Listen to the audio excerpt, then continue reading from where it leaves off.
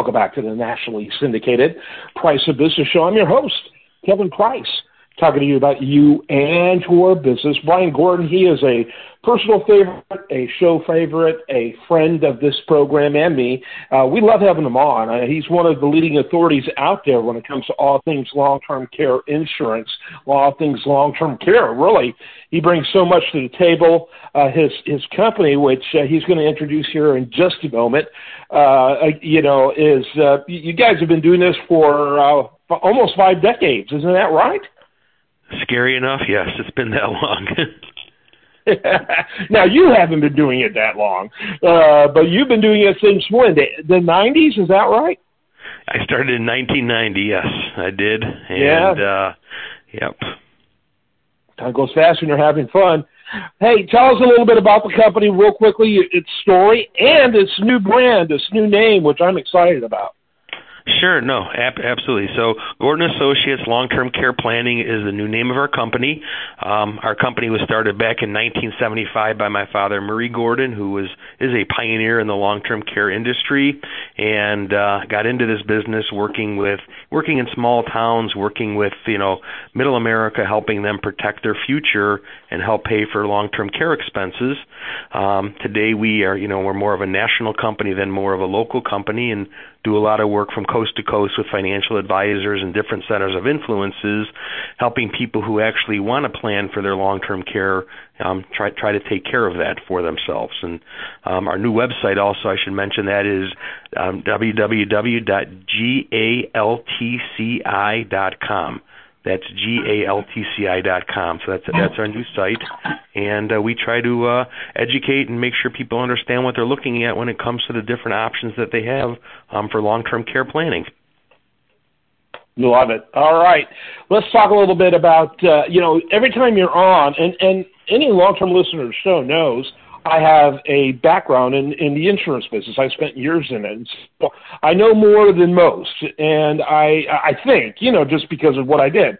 And we, of course, sold long-term care part of the, time. I always had to bring in experts because it's one of those delicate things that needs to be done right. It doesn't feel like there's a lot of margin of error. But we sold enough where I knew a lot, but every time I have you on, I realize how little I know. And so I always get enlightened, and I always enjoy our conversations. Today's one that is a good example of that. Adult kids' responsibility for long-term care costs. Why don't you start off by kind of setting the stage for us? Sure. When people are going through this process and they are needing care, and as our parents are aging, obviously I would say most kids want to make sure their parents are well taken care of and that they don't have to give up things late in life that they might be accustomed to if possible.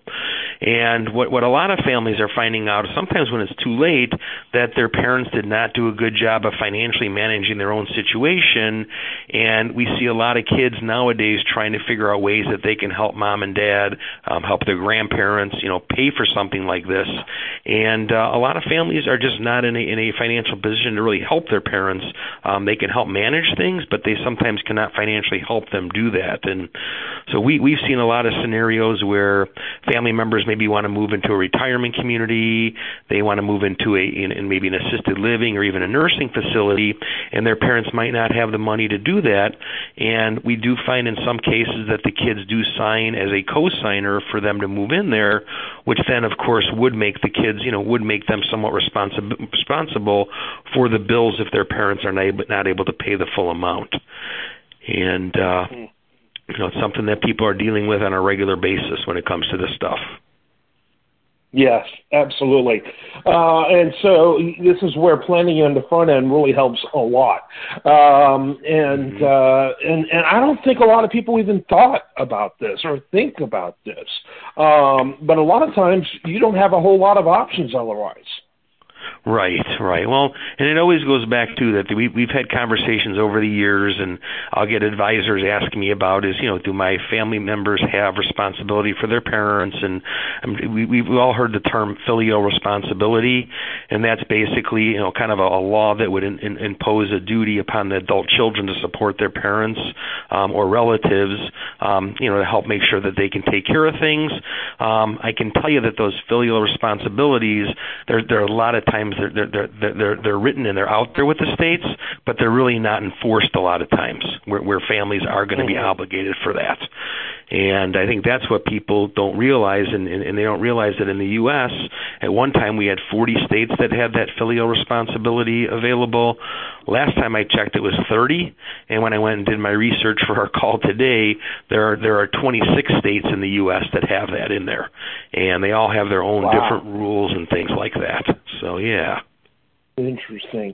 So talk about, what I can think of some nightmare scenarios, including getting sued if the kids aren't handling the situation, in a manner that's going to work for everyone involved. Talk a little bit about that.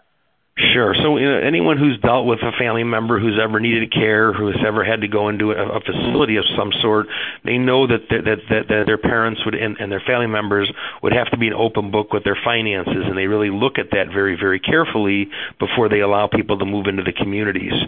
And so that's part of what happens on the front end of things a lot of times, and that's then where they end up having the conversations with the families of saying, hey, your mom or dad are short, $1,500 to $3,000 a month to pay our bills. Is this something that you and your siblings could take care of? And then we could allow your mom or dad or grandparents to move into the community, knowing that the family is at least going to, stand behind it and take care of the expenses that mom and dad can't afford. We see quite a few kids doing this.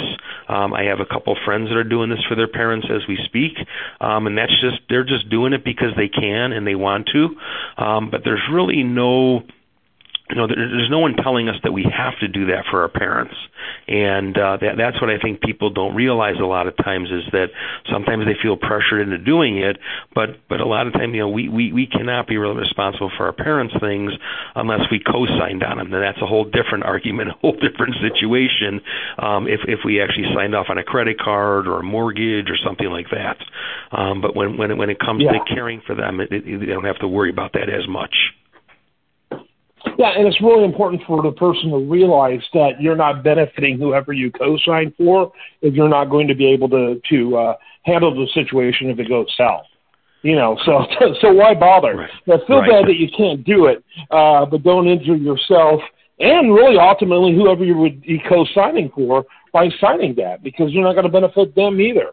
And so keep that in mind. Again, all of this pointing back to planning. Prior preparation prevents poor performance, and that includes in areas like this. So what options do adult children what other options do adult children have? Where does long-term care insurance play?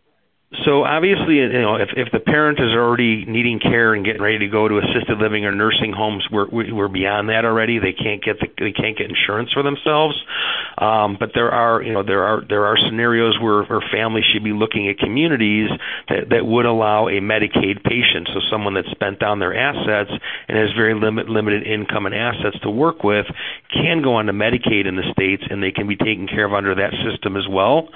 And I think what people do a terrible job with, and I see this time and time again, is that the kids have no idea what's going on in the parents' lives. They have no idea what's going on financially, and then when they all of a sudden get thrown in it at the 11th hour, the kids are blown away at just how poorly their parents planned and how all over the board they are. So I think that the first step is having conversations, if you can, if your parents are willing to talk to you about it, because I know a lot of parents don't want to talk about their finances.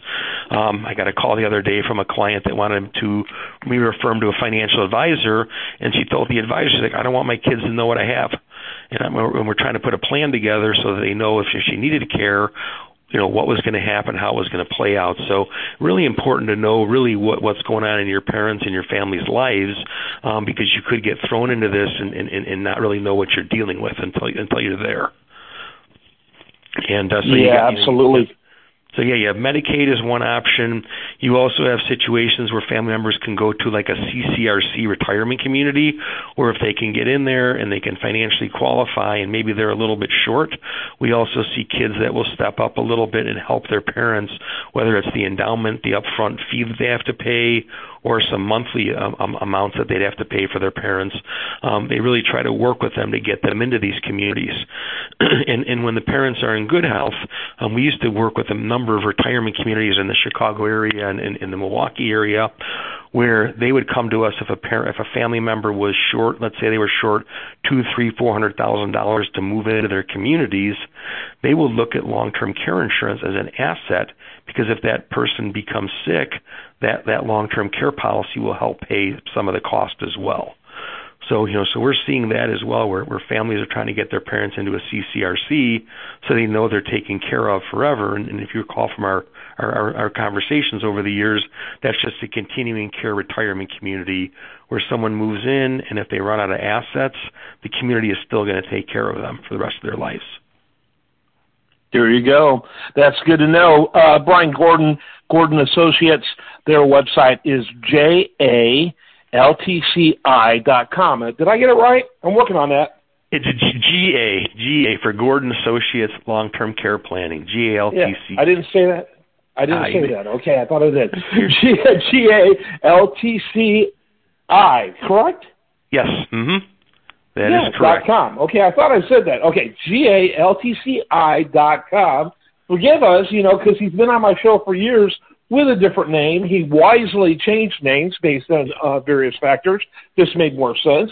But, what's the old saying? You can't teach an old dog new tricks. Right. It'll start rolling off easier eventually. Yeah, so with that, I'm finding the change a little rough. Anyway, I'm sorry, that's a bad joke. But Brian, always glad to have you on, my friend. Thanks for having me, Kevin. Always good to be here. Yeah, make sure you check him out. He's phenomenal. I love what he does, and we love having him on. I am Kevin Price. This is The Price of Business.